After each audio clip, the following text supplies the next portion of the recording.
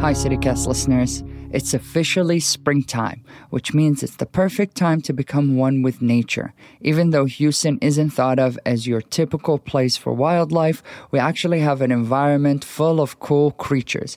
And today, I'm sitting down with Cynthia Lee, author of Field Guide to North American Flycatchers, and nature contributor Scott Solomon, to find out about the beauty of birding in our city. It is Wednesday, March 22nd. I'm A.K.L. Moomin, and here's what Houston's talking about today. Cynthia, Scott, how are y'all doing this morning? Very good. Doing good, thanks. So I was just wondering, how did either of y'all really get into kind of bird watching and identifying birds and trying to figure out which bird is which? Like, how did that end up happening? Well, I started when I was very young, just being interested in nature. And then when I finally got a pair of binoculars and saw my first, I guess it was a summer tanager, it was a bright red bird. And I thought, gosh, this is crazy. How could anyone create such a bright bird? And I got fixated on it. But back, my relationship to geology, it turns out, a lot of geologists we spend a lot of time outdoors in the field, looking at landscapes, looking at the rocks. And I have many friends in geology who have become bird watchers just because they're seeing everything. And I think this could happen to almost all of us if you are exposed to nature. Even if you haven't done it for 30 years and suddenly exposed, you will start to notice and enjoy what's out there. And for me, I ended up being drawn into the world of insects, but I think it's for similar reasons. It's because I saw them outside. I was curious about them.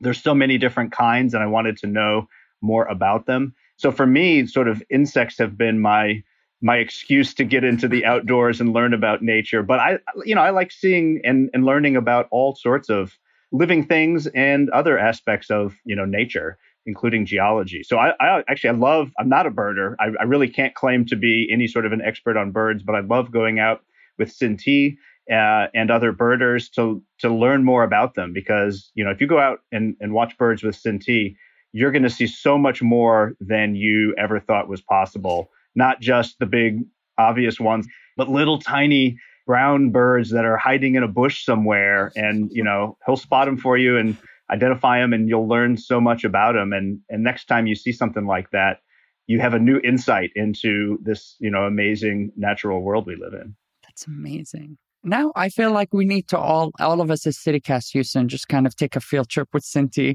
to learn more about birds and bird watching. The migration celebration is about to come up, and I feel like that would be the best way for kind of people who are interested in birds or want to get into birds to kind of experience it for the first time. But I wonder, Cynthia, how could people use the migration celebration as a way to get into bird watching? Where should they go? What's tools that are accessible maybe to everyday people to kind of identify and learn about these birds? Well, I think migration, especially in Texas, is great because that's when some of these most colorful and neotropical birds come through, like Baltimore Orioles. And, seeing one of those, you never forget it. When you're a child or when you're adult, High Island is a great place to go.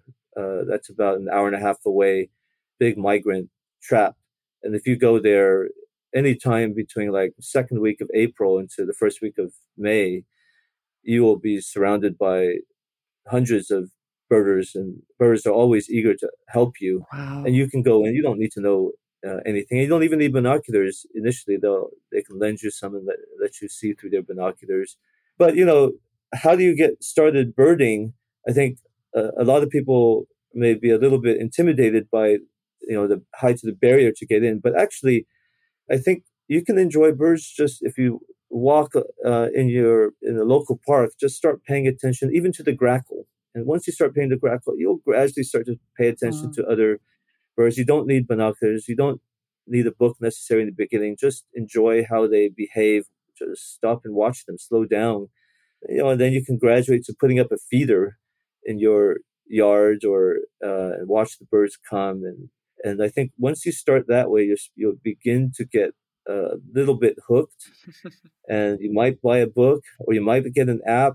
iNaturalist works really well. Of course, it's hard to photograph birds with an iPhone, but you can get another camera and you upload it. And with things like iNaturalist or Merlin ID, these apps, they really help you get up to speed on learning how to identify the birds. And then once you get a little bit familiar with their, reach out to the Audubon Society or other societies, and there's always people willing to help. And you go out with a bird watcher, and what they'll do is they'll show you how to see a bird a little bit, and then you go back on your own, and you'll be a little bit better, and so forth. And actually, it goes pretty quickly. Before you know it, you might be addicted. Yeah, it's definitely an easy thing to get hooked on because they're so cool to see and learn about. And I was going to add, there's another book that just came out that's also really nice called Slow Birding. That's right. Yes. Yeah, which is actually written by Joan Strassman, who is a former colleague of ours who was on the faculty at Rice University for many years and longtime Houstonian. And it's all about kind of, not just looking at identifying a bird, but taking the time to pay attention and sort of see what it's doing, learn a little bit about its behavior, which is a really fun way, I think, to get into birding because they're always doing interesting behaviors if you just sort of stop and pay attention. I'm hooked. I feel like I need to schedule some time to go to High Island right now.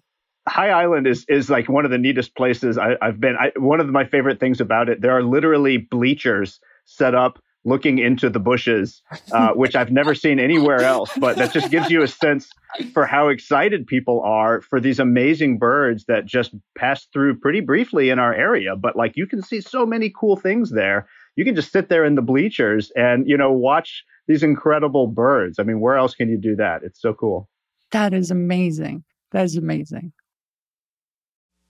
Houston's original neighborhood downtown is for everyone, and it's poppin'. It's our open-hearted home for our biggest celebrations and our treasured hidden gems. From the world-class theater district to incredible green spaces like Discovery Green, downtown is the place to be. In fact, more people visited downtown Houston last year than the entire population of Dallas, Fort Worth, Austin, and San Antonio combined. There's no better time to live downtown than now. From starter apartments to luxury lofts, everyone can take advantage of the arts, business, culture, entertainment, food, and recreation. Now, you might think of downtown as only the heartbeat of Houston's regional economy, which it is, but there's so much more to it, including free events throughout the week with Downtown Houston Plus. From the Market Square Park Farmers Market every Saturday to Yoga Flow every Wednesday, you can find something to do and eat and watch in downtown Houston. Learn more at downtownhouston.org. Downtown Houston. Get energized and revived. I wanted to talk to you all about ospreys. What are ospreys exactly for people who might not know what they are, considering they get misidentified so much? Yeah, ospreys, they are birds of prey, and we have them here in Houston, mostly in the winter. They're pretty large, but they eat fish, and we often call them fish eagles. They'll fly down into a lake, catch a fish out of the water, pull it up, and you can see them flying out there above you with the fish in their talons, and then they set on a perch and then eat it. Pretty cool birds. They are such fascinating birds and how efficiently they fish. Would y'all consider them like some of the best fishing animals, fishing creatures on the planet? Yeah, for sure. They get up high and they can see the fish, and they don't drop if they don't see that fish, and they're good. They sound pretty cool, but they do get misidentified a lot with eagles. Why is that such an easy transition to kind of immediately assume that they're eagles flying in the sky? They are subtly different. The eagle is actually quite a bit bigger, and it's black, and it has a white head, the bald eagle. And the osprey has more of a striped appearance on its head. If you saw them side by side, completely different. But when something flying over you, it's in the heat of the moment, you could go, oh, it's an eagle. Everyone wants to see an eagle, right? Yeah. And how many of them are in Texas? Oh, gosh, I don't know if I could give you a number, but certainly even in just Houston, there's got to be quite a few. I'd say in the winter, we must have at least 100 if you ran around all of Harris County. If you go along the coast, from the upper Texas coast down to Brownsville, we probably have thousands. But they don't flock. You're not going to see many at the same time. They're kind of solitary birds. that's the thing I was reading, is they kind of have their breeding grounds up in the north, kind of around Canada and whatever, and then they migrate down here when the lakes and stuff freeze over. That's the thing I was wondering about. Do they stay as much in Texas as they would where their breeding grounds are? Yeah, that's a good question. Birds, we often think of their home as where they breed, but Texas might be their home, and then they go up there just for a short time to breed, have babies, come back down. And they'll even remarkably come up even small bodies of water. So the Brays Bayou, these concrete line channels here in downtown Houston, you'll get a few fly over. Texas Medical Center, University of Houston gets a lot. Where I am at Rice, every once in a while we'll see one circling the Med Center and occasionally going over Rice airspace. I actually see them almost every day along Brays Bayou because I go back and forth on my daily commute. And I, go for runs along Brays Bayou. And this time of year, I think I see at least one just about every day along the bayou. Wow. And they're so much fun to watch when they're fishing, right? Because, they're actually out there catching fish, and you can see them diving down. You can see them coming up from the bayou with sometimes a surprisingly large fish in their talons. They're really a lot of fun to watch. Is that why you find them so intriguing, Scott? Well, for me, it's like, any living thing that's out there, I'm interested in as a biologist. But certainly when there's, a large animal that's doing something exciting, a predator catching prey, it's not just in nature documentaries, it's happening in our backyards. And that's super cool. But I did hear that like in the 60s, their population kind of dwindled. And I was wondering how that ended up happening. Yeah, that's back in the 50s and up until the 60s. And they were using a particular pesticide called DDT, which was very efficient at eradicating insects. But then the fish start to eat those things, or it gets into the water systems. And then it finally goes up the food chain and up into the birds, who are almost at the top of the food chain. Certainly ospreys are. And what it did was give them their eggs were very, very fragile. So when they tried to lay eggs, the babies wouldn't really make it. And it wasn't just ospreys. It was bald eagles, peregrine falcons, anyone up at the top of the food chain, all the waders, all the herons, pelicans. And so populations plummeted considerably as a result of DDT. If we talk about brown pelicans in Texas, if you go out to the coast to Galveston, you'll see hundreds of pelicans. But back in the 60s, you'd be hard-pressed to see even one or two. And so this is a success story of an environmental response where everyone somehow galvanized around it to stop DDT. That's amazing. Because we could see the damage immediately. And once we stopped DDT, the birds came back. The ospreys came back. Bald eagles were considered endangered. And now we have them in Houston. So that is amazing. And, we think it's just for the birds. If you think about them being at the top of the food chain, of course, humans, we're really at the top of the food chain. So if it was impacting birds, it was likely impacting us as well. Wow. I love a heartwarming, like happy ending to it. I assume that the work is still being done, but it's nice to see like when everyone comes together and kind of does something for the sake of like preserving our nature. But you do like those like rare birds. You wrote a book about an even less identifiable bird for a lot of people, which is flycatchers. What are flycatchers exactly? Flycatchers is actually one of the largest family of birds in the world. As their name says, they're insectivores, and most of them, they fly catch, meaning that they'll sit on a perch and they'll see a fly or a dragonfly or any flying insect, and they will shoot out or launch out from their perch with deadly precision and snap that thing out of the air. Like Miyagi from Karate Kid? I was going to say that, like chopsticks, except it's their bill. They go up, pull it out, and they come back, and they eat it, and they're very efficient in that. And that's the biggest family of birds in the world, and most of them are in the tropics, as you might expect, because that's where most of the insects are. And then in the United States, we get some, because in the northern summer, there's a lot of lights up there, and we do have insects. So they're kind of the last frontier for bird identification. And it's largely because although there's so many, they're very diverse, but they almost all look the same. And their differences are very subtle. It's in their songs and their calls, or their even the way they make their nests and their habitats. It's so subtle. And that's how they know that they're different from each other in terms of species.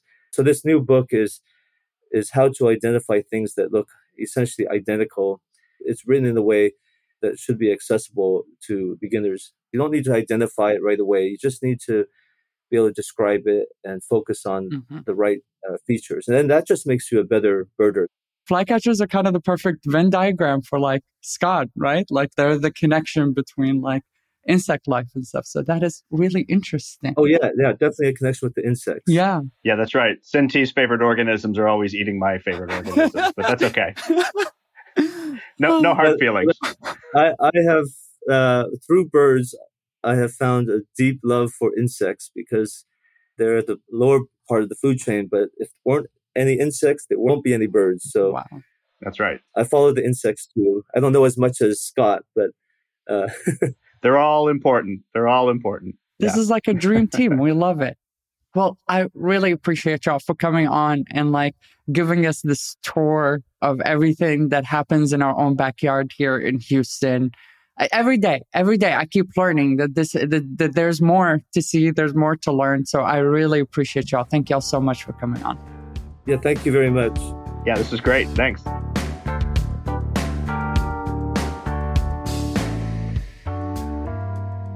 That was Sinti Lee. You can find a link to his book, A Field Guide to North American Flycatchers, in the show notes. And Scott Solomon, nature contributor and the host of the new podcast, Wild World. Check it out wherever you get your podcasts. Now let's talk about some news y'all might have missed. I got a new type of eating experience for you, so listen up.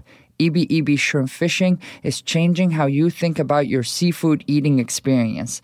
The location has got an indoor pool where you, and here's the kicker, you can fish for your own meal. The pool has shrimp, crab, and of course, you know in H-Town we gotta have crawfish in there. The brainchild of a former oil and gas driller, Alex Tissot, who after a couple of layoffs decided to pursue an idea he became infatuated with in Taiwan when he was a kid. The idea is simple. You bring the whole family, you fish for some shrimp, crab, and crawfish. They prep your meal and you eat it. To be honest, we gotta try this, so look out for a follow-up on this spot. All right, y'all. This has been our show today. If you loved it, why don't you share with your friends and let's show Houston the love it deserves. So if you have any ideas for shows, why don't you reach out to us by leaving a text or voicemail at 713-489-6972 and tell us what Houston should be talking about. And for tomorrow, we have a massive surprise for y'all. So tune in. See y'all. Bye.